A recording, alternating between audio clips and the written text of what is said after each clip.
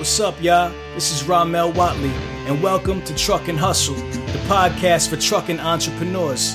If you want to learn about the trucking industry from the business side of things, you're in the right place. Every week, I interview the people who are making it happen on a daily basis. I get them to share their successes, their failures, and sometimes even their secrets. The goal is to show you how you too can create financial freedom in the booming trucking industry.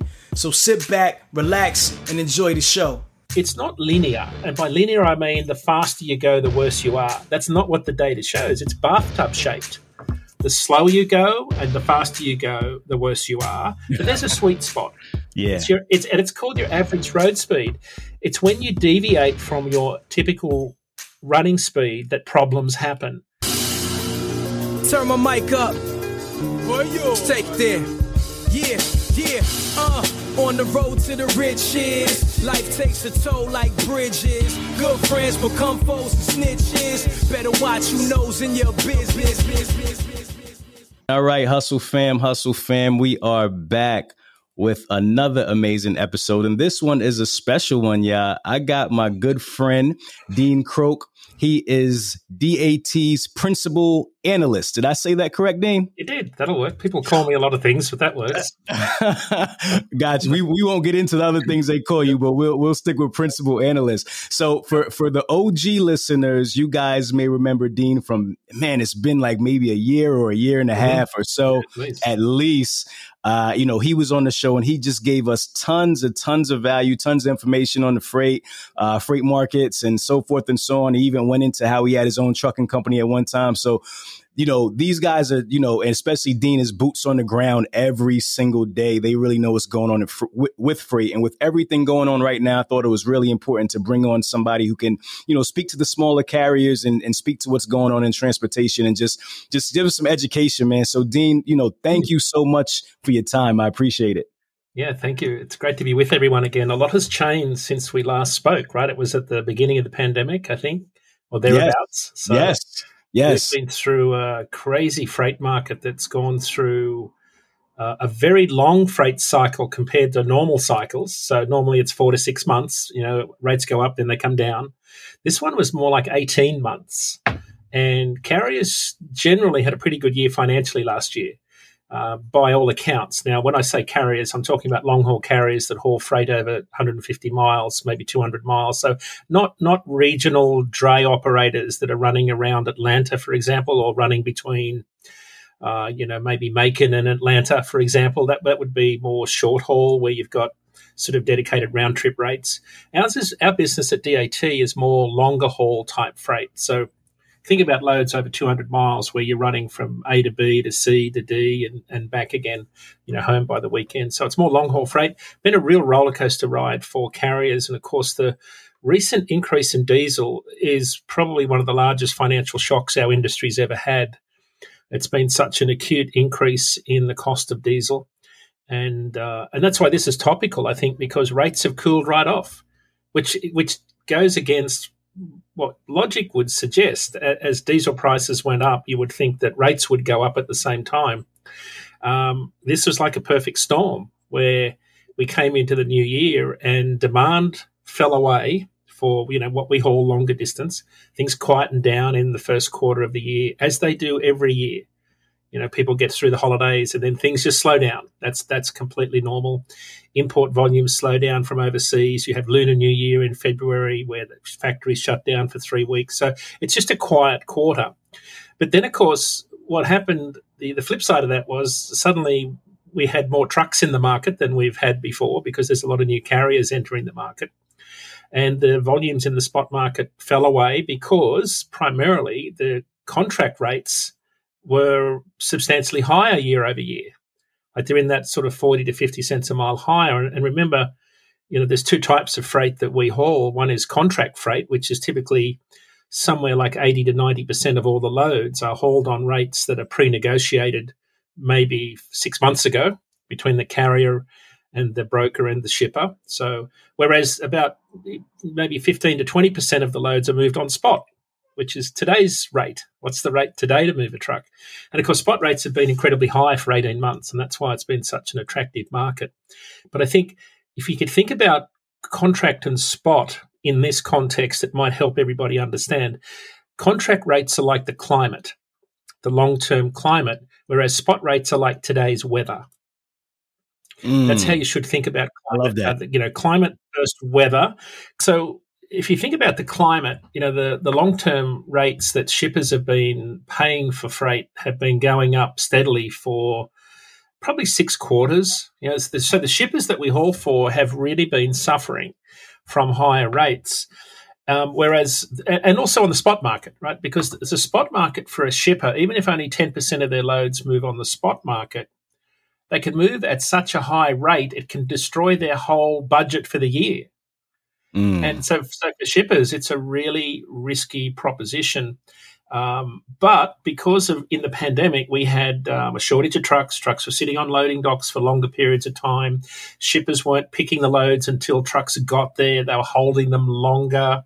And don't forget, one of the biggest things that we've seen that's driven the spot market is the lack of labour on the other side of the loading dock. So there was a shortage of people loading and unloading and picking and packing. So what we heard was that it was taking longer to get loaded and unloaded. There were fewer dock doors open because there were fewer staff on the other side of the dock. So what that did is it effectively slowed down what we call the freight network. Now, when I say slowed down, it doesn't mean people are doing 65 instead of 70. What it meant was the average speed of the network, people are moving through all of the roads and the networks at a slower speed, at a slower average speed. Everything slows down because you're spending more time on each loading dock. I had friends of mine spend 27, 28 hours loading frozen French fries in Presque Isle, Maine, because there was a shortage in Japan because McDonald's ran out of French fries. And it's been like that for 18 months. All of these examples pop up where carriers are spending way too much time on loading docks. So fast forward to this year, and there's more people coming back to the workforce as government assistance sort of waned away last September. People came back to work. And what that did is it meant that there was the amount of time truckers were spending on docks decreased, and the velocity of trucks through the entire network sped up. So, that's not linear speed. It's just been trucks started to flow more freely. So now that's one thing that's happened, because what I'm trying to get to here is, why did the market turn so quickly in the first part of this year? Why did rates drop so fast? Got you. Yeah. That's what's got everybody thinking. And it's the biggest question I've been struggling with, and it's multifaceted. So think about, the dock time and the dwell time has improved, and there's more trucks coming through. There are more trucks moving through the network at a quicker speed. And you've also got more trucks coming into the industry still. So you've got a lot more carriers joining the industry. Right. So we've got a lot of capacity now. And then you think about the other side of that equation was the shippers, because of all the supply chain disruptions and the shortages of parts like fuel filters, bunk heaters, lights. So there's a shortage of everything we almost need in trucking every day. But it applies to everybody. You and I at home, there's a shortage of roller doors. There's a shortage of almost everything. Baby formula was the latest one. So when you think about shortages, what shippers were doing up until fuel skyrocketed, they were sending whatever freight they had whenever they could get a truck last year. Okay. So that meant a lot of part loads. A lot of LTL, less than truckload, and a lot of part loads were being shipped. Now, again, I'm quoting what our large shippers are telling us. So they were sending whatever they could whenever they could get a truck because capacity was so tight. So think about the climate and the weather. Well, in that scenario, the weather, to get that load moved, those rates go through the roof because there's a lot of demand for those trucks to move loads quickly. So what we had, and this is a fascinating scenario, we had the same volume roughly last year as the year before, but it was moving on more trucks because there was more part loads. Right.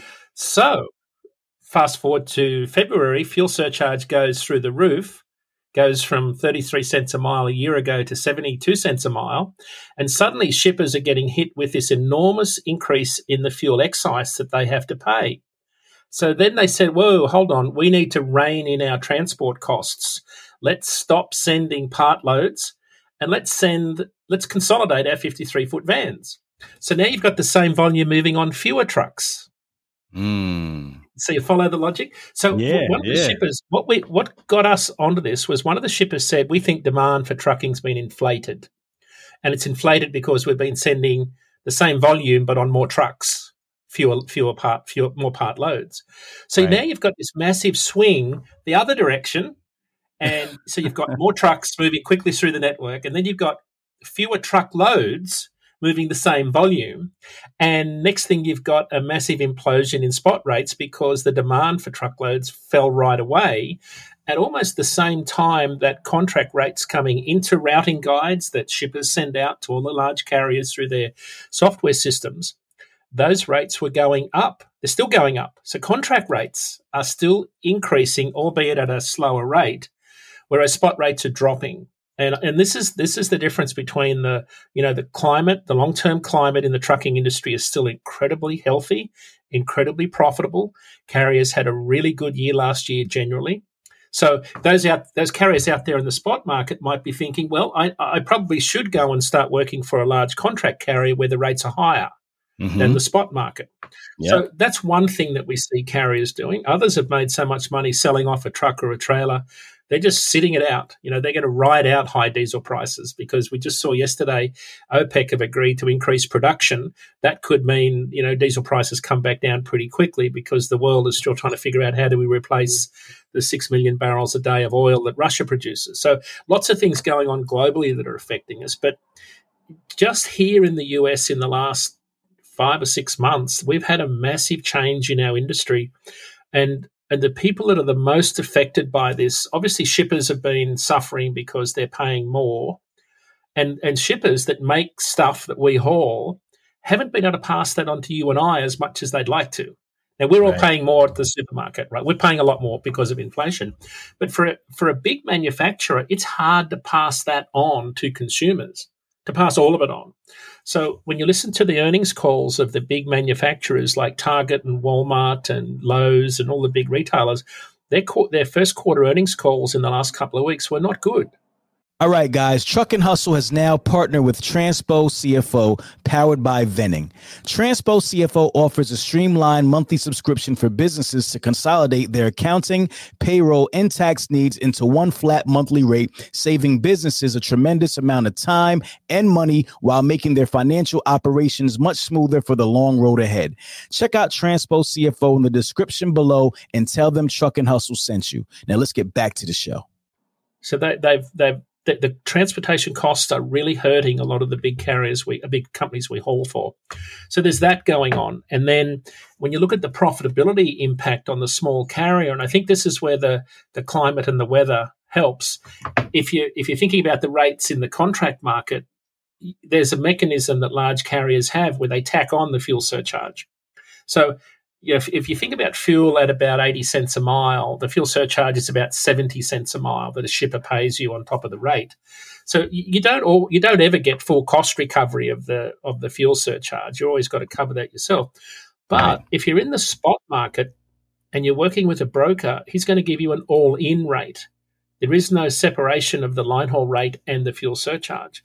So when you get that all-in rate, the assumption is that you know what your operating costs are and you know that $2 a mile is not enough to run your truck. And I say that because line haul rates are down 73 cents a mile for dry van this year so far. So they're down from about $2.80 down to about $2.05 today. Now, $2.05 is about what it costs me to run a truck and trailer. Right. Including paying myself a $70,000 a year wage, right? So it's everything included, right? So rates have dropped dramatically, but if I don't know my operating costs, how do I know that $2.05 or $2.20 or $2.30 is a good rate? And I think one of the things for anybody out there that's interested in knowing how to be viable long term, my advice is try and keep fuel as a percentage of revenue at around 25%. So, and you can do this in the seat of your truck right now. You can calculate how much fuel you're going to need at $5.70 a gallon at 6.5 miles per gallon over 1,000 miles. You can figure out what it's going to cost you in diesel, divide that into the revenue you're getting for the load.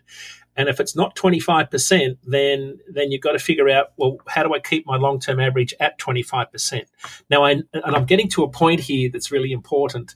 I love this. Keep on going. So and I know some loads will be 30% because you've got a lot of headwind and you've got an ugly flatbed load on there that's dragging a lot of wind and you're climbing through the mountains. So your fuel as a percentage of revenue will be higher.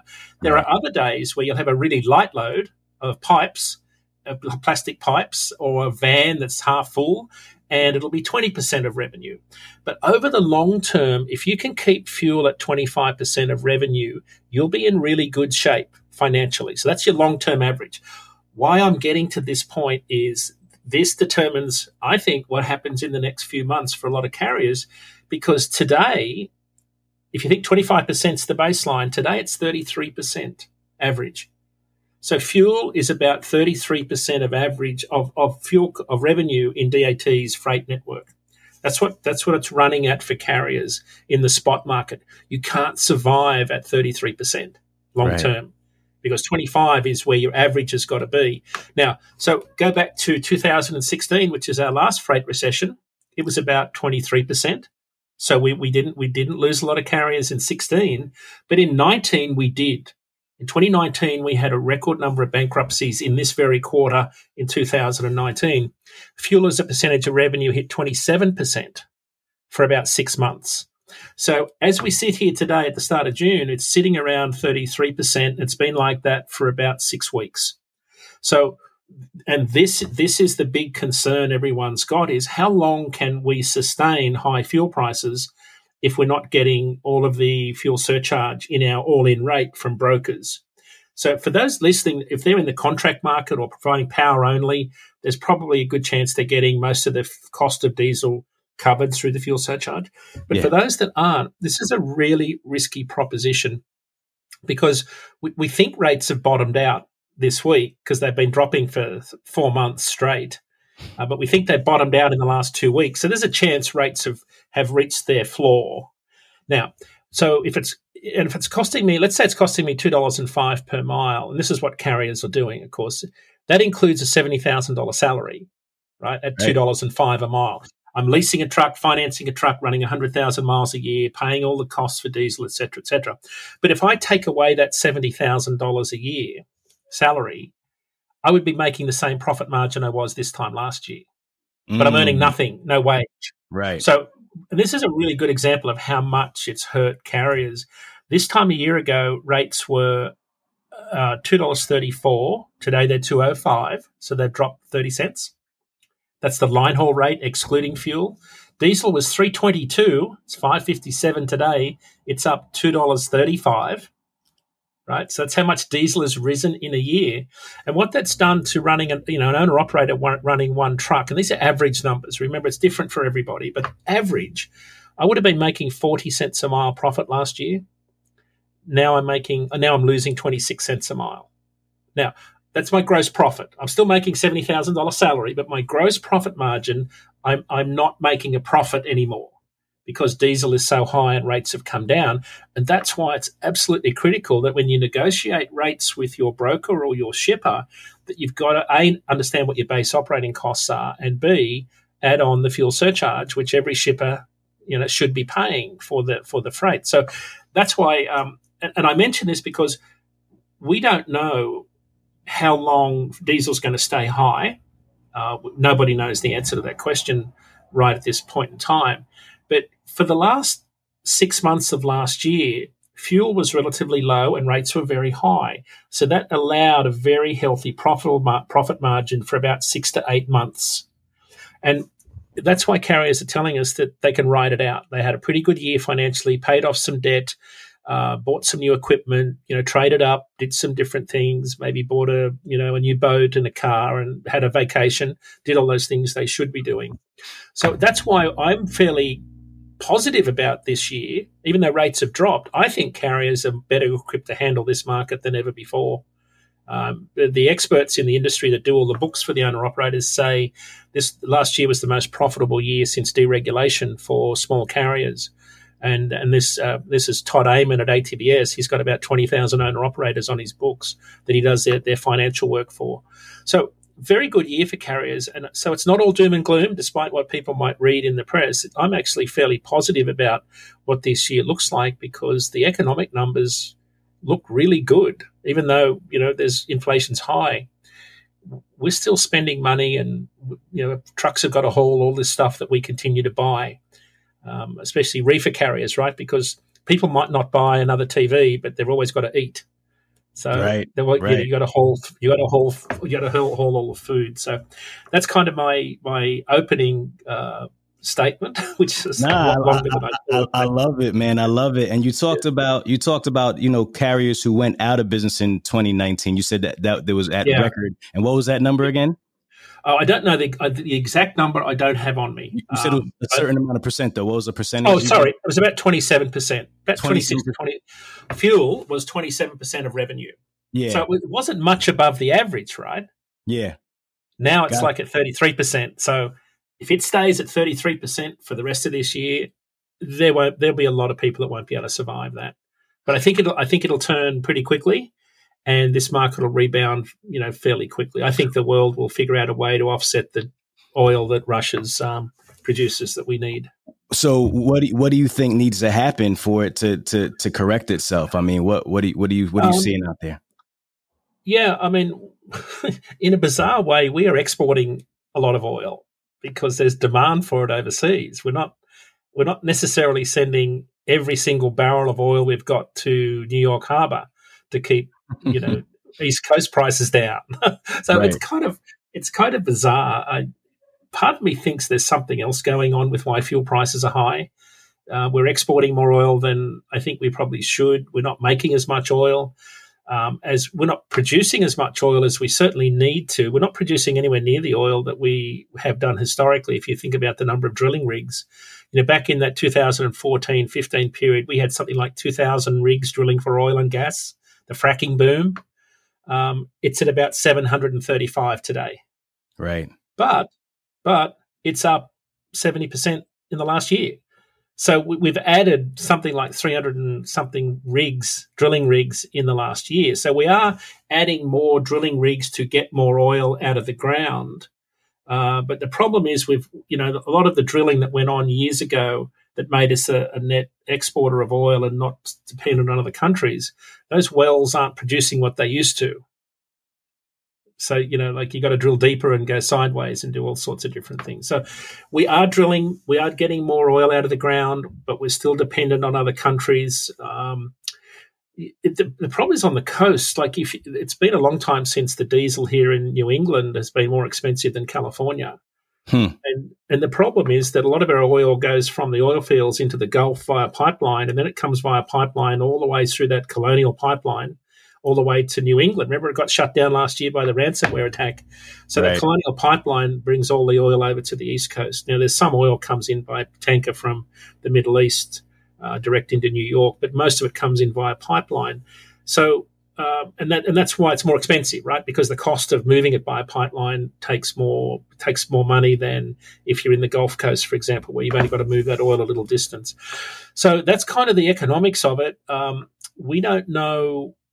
There's certainly a big shortage. The other problem we've got here on the East Coast, and I can talk about the East Coast because I've still got to fuel my truck up. In the last 10 years, the number of refineries making diesel has dropped by a half. So it's gone from 15 down to about 7. So even though we are demanding, we want more fuel because we're doing more miles, there's less refineries making the fuel. And that means price can only go one direction. So that's why prices are going up. It's supply and demand. Some of our oil's going overseas, so that's putting a strain on our inventory levels. Our inventory levels are about half what they should be here in New England. So there's a lot of complex nuance around why fuel prices are high. But regardless, you've got to have fuel to make money and run your truck. You've got to really know your operating costs. You've got to negotiate hard. You've got to be a good negotiator. I think more than anything, forget being a good driver and steerer and backer. You have to be an incredibly good negotiator. If there's one thing you wanted to study and read about and watch YouTube videos, it's how to negotiate. How to negotiate. Yeah. You've got to be a really good communicator. Yeah. 100%. Aside from rates and fuel, what are some of the other things that are impacting the small carrier There's a lot of regulatory things happening. FMCSA. Talk about some of the things that's going on with Clearinghouse, with drug and alcohol testing for drivers, speed limiters, all these different things that's happening regulatory wise that's impacting the small carrier as well. Yeah, not a fan of any of that. I just think there's so much. We're completely on the wrong path. Maybe we could start with ELDs, right? So there was some data that came out this week. A very interesting data came out by the National Highway Transportation Safety Administration, NHTSA, and they publish the report every year called the Large Crash Study Facts and Figures.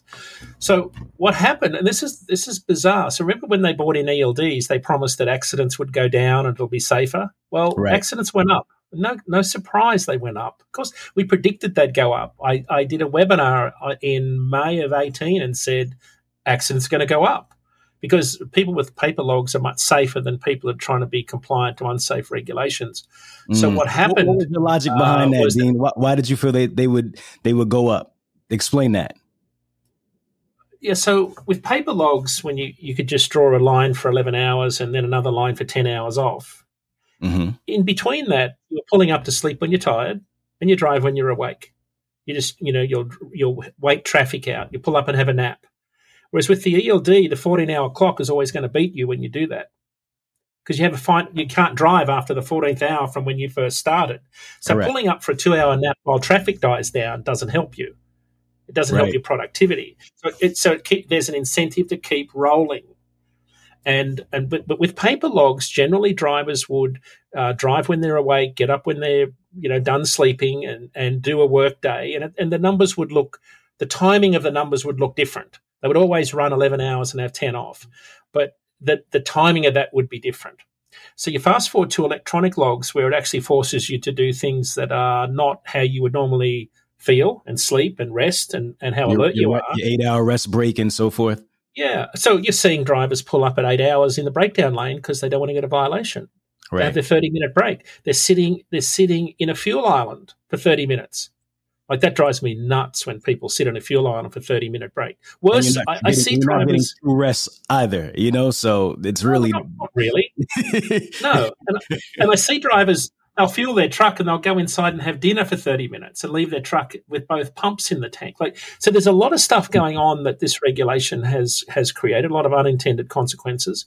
The truck pulling over at the 8-hour mark because the trip planning was off or they got delayed in traffic, that's a really dangerous location to pull up, but you see it all the time. So no surprise, accidents went up. I think, Ramal, the really big reason why accidents have gone up since ELDs, suddenly drivers have now got to compress this workday into a tiny 14-hour window. Right. So what does it make drivers do? They rush. They take chances. They drive a lot faster than they probably should normally. So make no mistake, this was never about safety. This was always about productivity. Because all of the fleets out there that are highly productive and could and paper logs allowed you to probably run another hour a day more than the large speed limited fleets. Because if I'm running 70 and another fleet's running 65, I'm probably 40 miles ahead at the end of the day. Right. Even more if I'm running 75, like you can legally in 11 states. Right. So this was always about productivity. It was always about large fleets lobbying for ELDs so they could cramp the competitiveness of the smaller fleets who were largely on paper logs. But the problem now is that ELDs only regulate time. They don't regulate speed. So guess what we've now got being proposed? Speed limiters for all trucks. This is part 2 of screwing down the productivity of the smaller fleets, because ELDs, again, if I can run 75 miles an hour and that's legal, I'm 10 miles an hour faster than the speed limited large carrier at 65 or even less. So It's about productivity, and if I'm more productive, I can charge less. Correct. Right? So Correct. this. We have a norm. You just drive along the interstates and see the trucks sitting at 65 miles an hour or less in the middle lane, without a CB, not looking in their mirrors. And now you want all trucks to be speed limited at the same. This will have car drivers losing their minds. They already lose their minds now when they can't get past trucks. You want to see the accidents that are going to happen after this. Again, it's not about safety. This is one of those more cynical regulations that the industry talks about under the guise of improved safety. And again, Ramal, the data proves that it's not linear speed. Like it's not how fast I go, it's how fast I go for the condition. So I've always been an advocate that it's not about speed, pure speed. It's about inappropriate speed for the conditions. Right. So it might be other things in the consideration, like following distance and so forth and so on. Like it's not the speed that's causing the accident; it's the other intangible things or the other things. You know what I mean? Yeah, it might be okay for me to drive. I think you can drive 80 out on, maybe it's 75, 80 out on the I-80 out near Winnemucca in Nevada. Right. But it would be totally inappropriate to do that through a town on the I-80 where there's like 5 or 6 exits and people coming on and off. You'd want to back off for that. Right. So I think it's about like construction zone, right? I see some guys hammering through construction zones way too quick. So it's about how appropriate the speed is for the condition. But the second part of this is it's not linear. And by linear, I mean the faster you go, the worse you are. That's not what the data shows. It's bathtub shaped. The slower you go and the faster you go, the worse you are. But there's a sweet spot. Yeah. It's called your average road speed. It's when you deviate from your typical running speed that problems happen. And the data again shows it's slower speeds where the accidents occur, not higher speeds. So again, there's a lot of misinformation out there, but I've done a few million miles as a driver, and I can assure you that it's not about speed. You've just got to watch what other car drivers do. I mean, why would you propose speed limiters for trucks when like 85% of the accidents are caused by the car driver? So why wouldn't you impose speed limits on everybody? Right. Why just trucks? So it makes no sense, because it's not the truck driver that's at fault in most of the accidents. Now, yeah, we've got to get our act together in a few areas for sure. But we're not, most of us are very professional operators who take pride in what we do.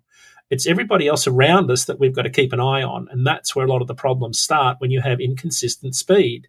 Because car drivers are always in a hurry, right? If you watch on the roads, they're always anxious to get around. They see a truck and they've got to pull out in front of it because they are scared to death they'll get caught behind it. So whenever you have traffic flowing at a different speed, you'll have problems. When traffic all flows at the same speed, everything's fine. You don't have accidents nearly as much as you do when you've got people all traveling at different speeds. Right. No, for sure. Do you know what, like in terms of the data, like how many accidents that they say are caused by actual speed in as it relates to just accidents in general? Because I'm pretty sure most accidents are caused by backing or, different things. It's probably not speed. Speed is probably one of the least cause of accidents out there. Yeah. When I've looked at, I don't have the government data here, because the government data is sort of state trooper recorded level data, and it doesn't determine fault. So when you have a preventable accident where someone's injured and you get towed, it doesn't assign fault. It's just a state recorded accident. But if you look at carrier data, large carrier data, and if you look at any profile of any large fleet, most of their accident costs comes from just a handful of accidents. So, and it's an interesting question. I studied this data for probably the best part of my working career outside of trucking, and studied hundreds of thousands of truck accidents for insurance companies and truckload carriers. And the numbers play out pretty much like this. About 80% of the cost of insurance and accidents comes from about 10% of the accidents. Okay. Yeah. And those 10% of the accidents, I guess what? Mostly single vehicle lane departures. They're the big ones. They're the big bad ones where people get injured and drivers hit cars. So you mentioned it. The most common accident in trucking fleets is low speed backing, typically in a truck stopper or a shipper or receiver. That's the most common accident, backing accidents. So, but the problem, though, and this is a huge issue the insurance industry has laid upon the trucking industry. When you look at accident cause codes in a database, the insurance company wants you to put in a description of what happened, i.e., run off road, rollover, hit bridge, wrecker, hit guardrail, right? Lane departure. These are the cause codes they give you. Right. You won't be surprised to realize that those 6 or 7 accidents I just described are all caused by drivers that fall asleep. Because Right. the insurance database and the loss run at the carrier records a description of what happened, not what caused it. And if you don't know what causes your accidents, you can never fix it. And that's why accidents haven't improved, because some companies even ban the word fatigue being used in their insurance claims description. Right. So and let me expand on that, because this is a really important point. When you if you look at road design, it's designed to run water from the center of the road. It's got a crown in the center. So when you're in the left-hand lane, i.e. the hammer lane, and you fall asleep at the wheel and stop steering, the truck drifts at 4 degrees into the median. Now, that accident is called a wrecker, because I had a wrecker pull me back out for $850 and I was on my way again. Right. If I was in the granny lane, the right-hand lane, and I fall asleep, I drift at 4 degrees into a guardrail. It's called a hit guardrail in the accident database. But both of those accidents were caused by a driver who fell asleep. And that's why we have such a problem understanding how dangerous the hours of service regulations are, because you can be 100% compliant with hours of service and sound asleep at the wheel at the same time. Right. So there's no every driver will be shaking their head saying, of course, there's no connection between being compliant and being safe. Like, the two things are not connected. And I'm really passionate about this because I've had to go to the funerals. I've had to go to funerals where drivers have died in my fleet and were compliant with their logs. Yeah. And so that's why I spent most of my career here in the US teaching drivers how to sleep and how to avoid that situation. There's a whole science around how to avoid that. And again, with paper logs, when you got tired, you could pull up and have a nap. Whereas with electronic logs, there's an incentive not to do that these days, and that's why accidents haven't increased. The data shows in the NHTSA report that fatalities involving large trucks have increased 13% last year. It's a pretty big increase in numbers. Yeah. So, one fatality is one too many, but there's a big increase, and I think this just doesn't apply to carriers, right? Truckers. Everybody on the road is having more accidents. And I kind of joke that, and it's probably not a joke, but everybody's working back in the office now and going back out and driving more. It's like they forgot how to drive. It's like people are crazy on the roads today, as they go back to the office. So can you speak to that a little bit? Like, how do we reduce driver fatigue and like kind of drivers kind of mastering their circadian rhythm and just really getting that REM sleep? And, can you speak about that? Yep. So a couple of rules. You've got to get at least 6 hours sleep every 24. Doesn't have to be 6 hours continuous. It could be 3 and 3 or 1.5 and 4.5. But you've got to get 6 hours continuous. Why 6? 6 is the same as 4 sleep cycles. So a sleep cycle is 90 minutes, 90. So every time when you go to sleep, you drift off to sleep, light sleep, and then you go into deep sleep, and then you wake up through a dream. Right, so at an hour and a half, you go through 4 or 5 stages of sleep, but it always ends with a dream. And your first dream is about 15 minutes. At the back end of the night, you'll dream for about an hour before you wake up. Right, so if you ever notice that you feel like you were dreaming for that last 6 o'clock, that's what happens. So about 75% of your night's sleep is deep sleep. Deep sleep fixes the physical fatigue, the skin, the hair, the muscles. The REM sleep fixes the brain. Restores the brain, the concentration, the memory, the mood, the emotion. So the REM sleep fixes your brain, the deep sleep fixes your body. So to get full recovery and to get the best out of your sleep, you learn to sleep in cycles, not hours, because drivers will say, I'm going to have an hour. It's the worst number because an hour takes you into deep sleep. If you made that nap an hour and a half, you'd be waking up when your brain was dreaming and you can get going really easily. But if you try and wake up from deep sleep, you have what we call sleep inertia, which is where you wake up and you feel moody and groggy and lethargic and tired. So my best tip is sleep in cycles. So when you've got the opportunity to sleep, say to yourself, how many 1.5 hour cycles can I fit in? So it could be 1.5, 3, 4.5, 6, 7.5, 9, but never in between, right? Because if you go to 6 hours, and this is probably happening to you, have you ever woken up before your alarm clock? Oh, for sure. Well, you're waking up at the end of that previous sleep cycle, and then Right. you think because more sleep, more time in bed is better, you actually wake up at the next part down in deep sleep and you wake up feeling worse. So if you got out of bed at 6 hours, you'd have felt much better because you wouldn't have had that sleep inertia rattling around in your brain, which is what fatigue is. You have a headache, your eyes ache, your memory's not good, you feel moody, depressed, lethargic. Have a cup of coffee, 30 minutes, you're good to go. So you always set your alarm clock for multiples of an hour and a half, so you get full sleep recovery from all of the brainwave patterns in each hour and a half from the sleep patterns, the sleep cycles. So that's the first thing. Sleep in blocks of an hour and a half. Never have a 1 hour nap, or it's either 20 to 30 minutes or an hour and a half. That will make the world of difference if you start to time your sleep with when you're having that dream. The second thing, and this is probably the most important thing, sleep has to be at the same time every day. And I know that's hard, but when you lock in sleep at the same time every day, start work at the same time every day, you lock in your sleep pattern, because you can't get good quality sleep if you're trying to sleep at a different time every day. So trip planning and appointment times, you really should strive for start work at the same time every single day, and you'll feel a lot better. The third thing, and I'll wrap it up with this. This is like a 1.5 hour sleep science class that I do in like 5 minutes. No, but the most important thing you've got to do each week is get 2 periods of night sleep. So remember the previous 34-hour restart, they put in a regulation that they took away, where you had to have 2 periods of night between 1 and 5 a.m. Yeah, it had to span consecutive, right? 2 nights, yeah. What we were trying to get through was you needed to have 2 periods of night sleep to get rid of the sleep debt from the previous week's work. So it takes the human brain 2 periods of night sleep, i.e. go to bed when you're tired, wake up when you're done, do that twice, right?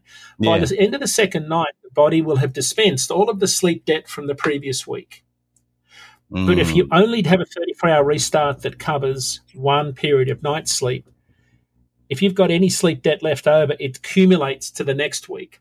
So a sleep debt is the difference between what you need and what you get. If I needed 40 and I got 30, I got a sleep debt of 10. Now, the magic is I don't need 10 extra hours of sleep on my weekend. I just need 2 periods of night sleep, because the brain has the enormous ability to dispense the sleep debt if you have 2 periods of night sleep minimum every 7. But if I only had one night, that 10 hours I had last week as a debt, I start this week at plus 10. And by the end of the week, it's plus 40.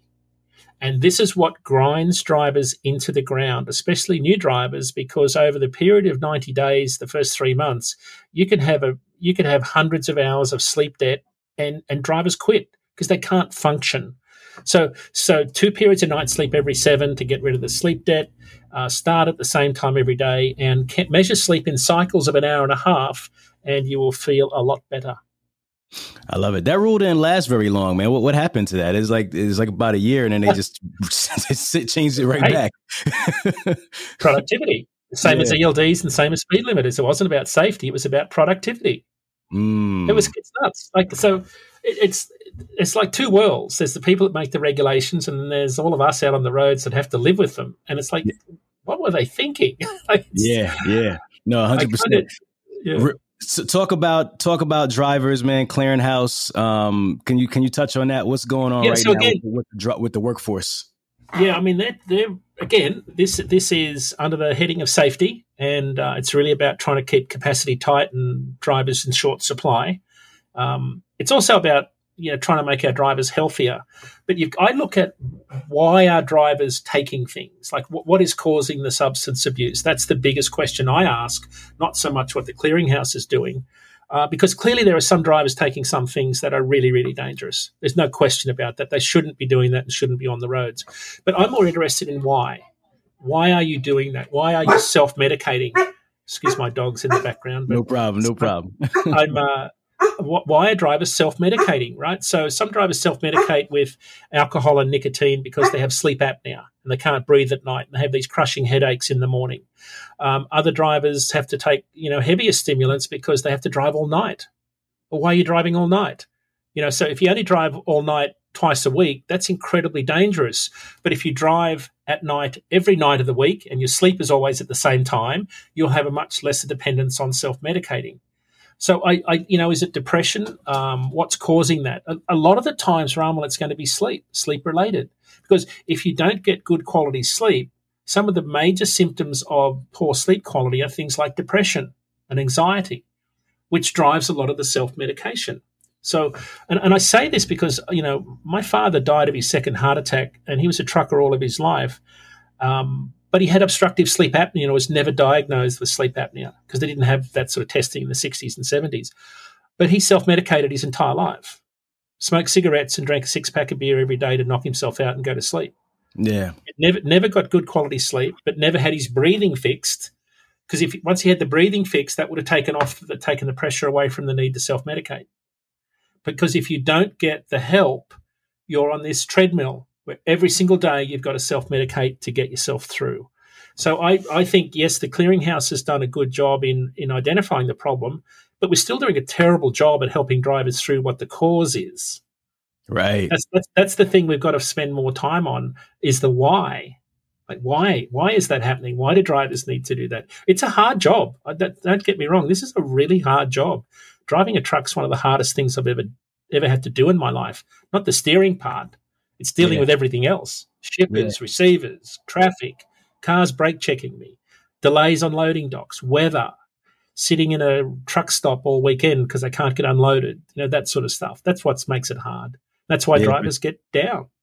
For sure. Speaking of sleep apnea, it seems like within the last, I'd say like 5 or 6 years, that's become extremely prevalent, man. Amongst drivers, a lot of drivers can't get medical cards because of sleep apnea. And I mean, it's getting diagnosed a lot more, whereas I think this has been a problem, but now they're diagnosing it more. Do you think there's any correlation between like why that's the case? Like all of a sudden now everybody seems to have sleep apnea all of a sudden. It's liability, right? So now it's not just any doctor. You've got to go to a doctor that's approved and they've got to sign off. It's hard to get your bottom blood pressure number under 90. I struggle with it every year. I've got an annual DOT card. It's hard work. So, for context, in 2004, the only question they asked you was, do you snore? Yes or no? Right. And of course, no, I don't snore. Everybody answered no. So there was no sleep studies. Right. So, but truckers were still, about 35% of truckers were still at risk of having sleep apnea. Even in 2004, what's different is the actual CDL physical test is very different these days. Right. So it's a much more comprehensive test. They're more inflexible about blood pressure. They're very interested in things like diabetes. Do you smoke? In particular, BMI, body mass index, and neck size. Neck size of over 18 inches is a really good sign that you've probably got trouble breathing and snoring and sleep apnea. That's why they're sending you for tests. So it's liability on those that are signing off on you to drive a truck, because you might not know you've got sleep apnea. You just feel terrible all the time. So it's actually doing you a favor. But I think the bigger picture is we are recording what's really going on now in a much better way. We've got better data. So it appears like it's more of a problem. It's always been there. Right, just like it was with my father when there was no testing. It's always been there because the human body doesn't change much, right? We're pretty consistent in our behavior and patterns. For sure. So for people who are listening and they're not in the industry yet, but they want to get into the industry, would you advise is now not the time to get into the trucking industry? And if now's not the time, what would you want to see before you take that leap or you decide to, try to get into this industry? And then on the flip side, for the people who are in the industry right now, what, and they're struggling, what should they do? You mentioned earlier about, signing on with a larger carrier. Like, are these really viable options? What do you think should happen right now? I think I'll address the people that are thinking about joining the industry. So I think it's always a great time to enter the trucking industry, provided you do a few things.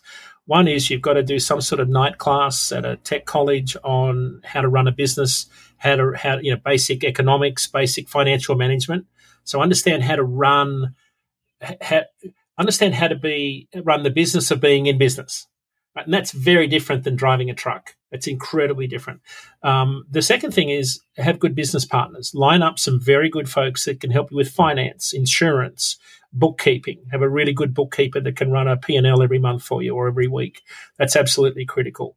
The other thing is find a niche. Don't just think you can lease a trailer and go haul freight in the spot market, because rates have dropped 75 cents a mile in the last 6 months. So if you were thinking December was your revenue forecast at $3 a mile, well, now it's $2 a mile, and suddenly you're in trouble. So again, understand freight cycles, find a niche. But I think the most important thing is understand the demand for what it is you haul. So if you're in flatbed or you want to haul reefer freight, you've got to understand what's the demand for produce in the southeast. What's the demand for lumber if I'm in Medford, Oregon? What's the building industry doing? Are we building more homes or less homes? Are they drilling more holes in the ground for oil? And am I likely to get more, casing and drill pipe out of Houston to Lubbock? Right. So you've got to understand, most importantly, what the demand is for what you haul. So it's absolutely critical. And that's why you've got to spend a lot less time on social media and more time reading and listening to people in the industry that you haul for. You've got to understand where those markets are going. And that applies to people that are in the business right now. So if you're new to the industry, there's a good chance, and this is your first freight cycle, there's a good chance you probably pay double what a used truck would be normally.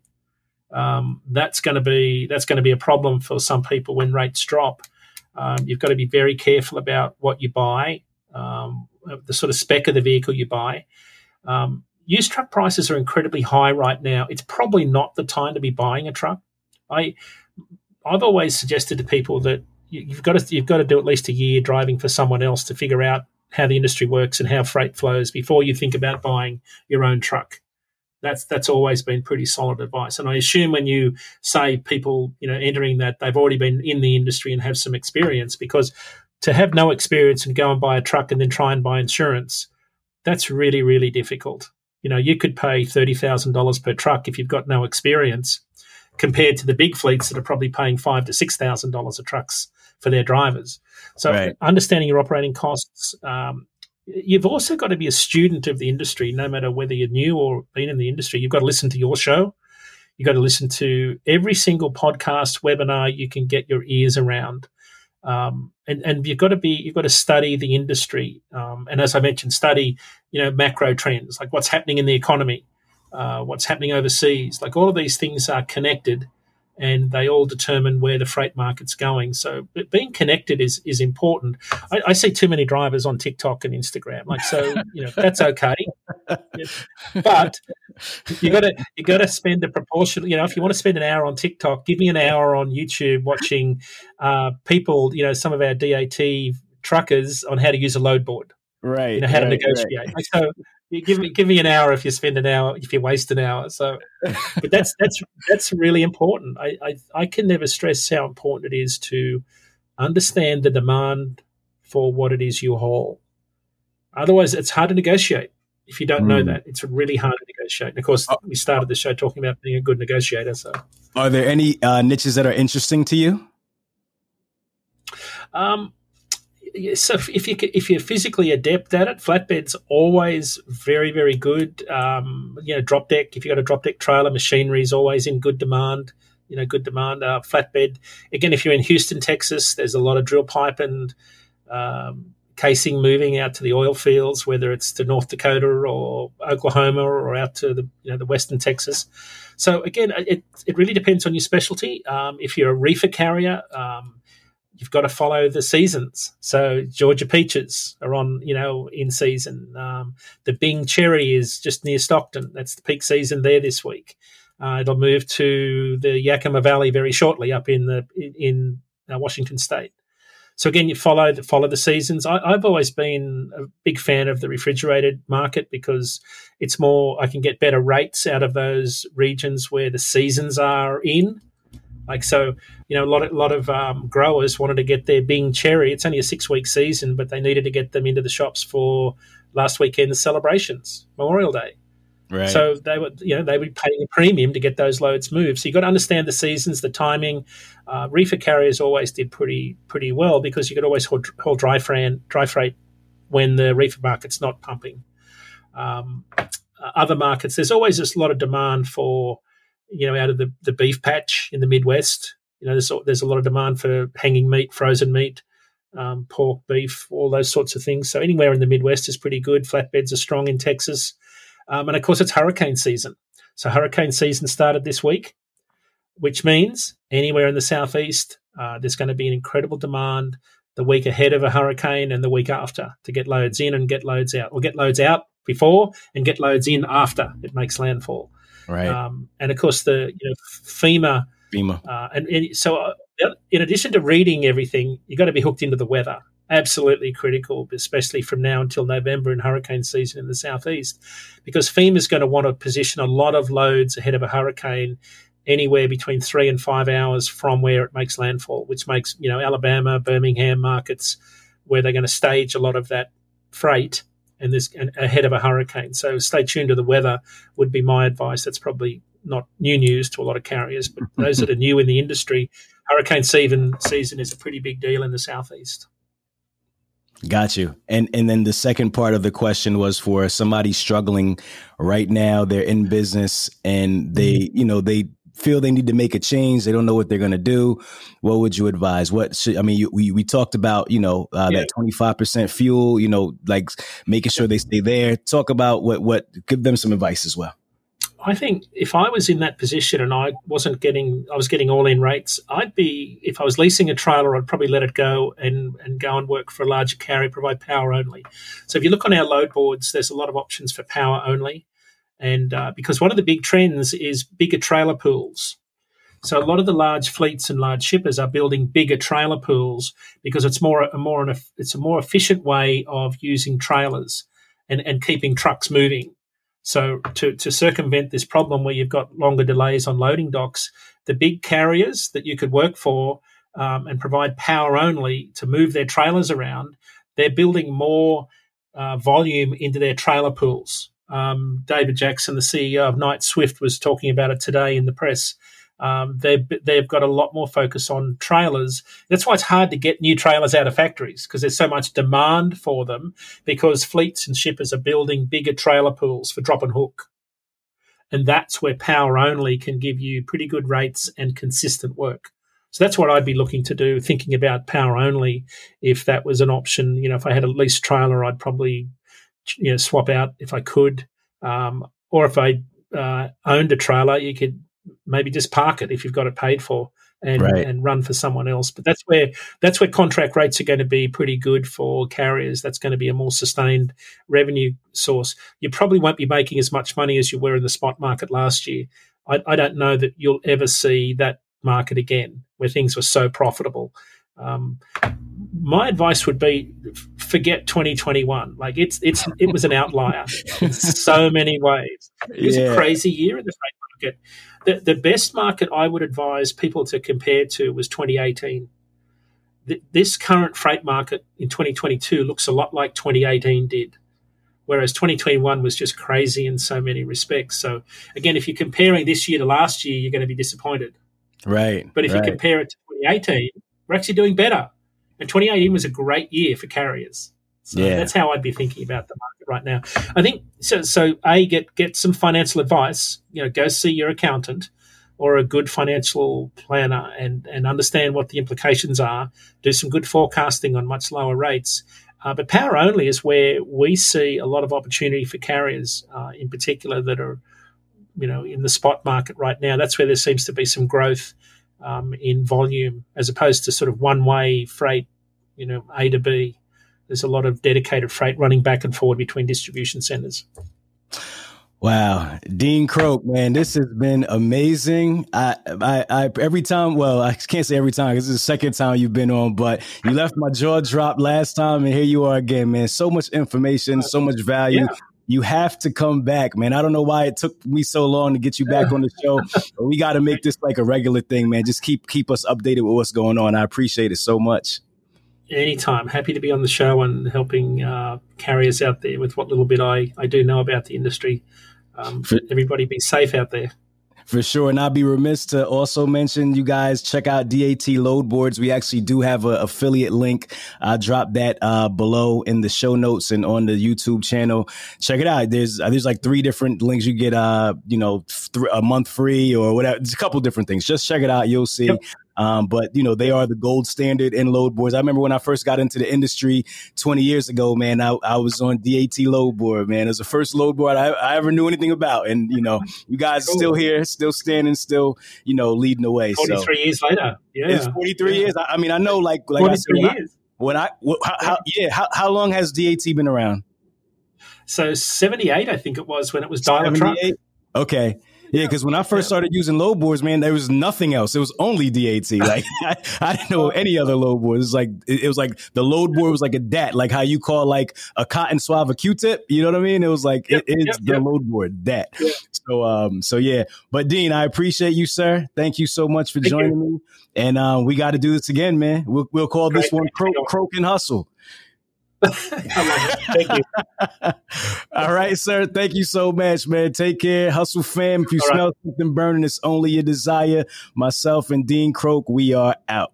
If you twisted, confused, or stuck about trucks, don't be dumb. This is the place to come. Truck and Hustle. Let's go.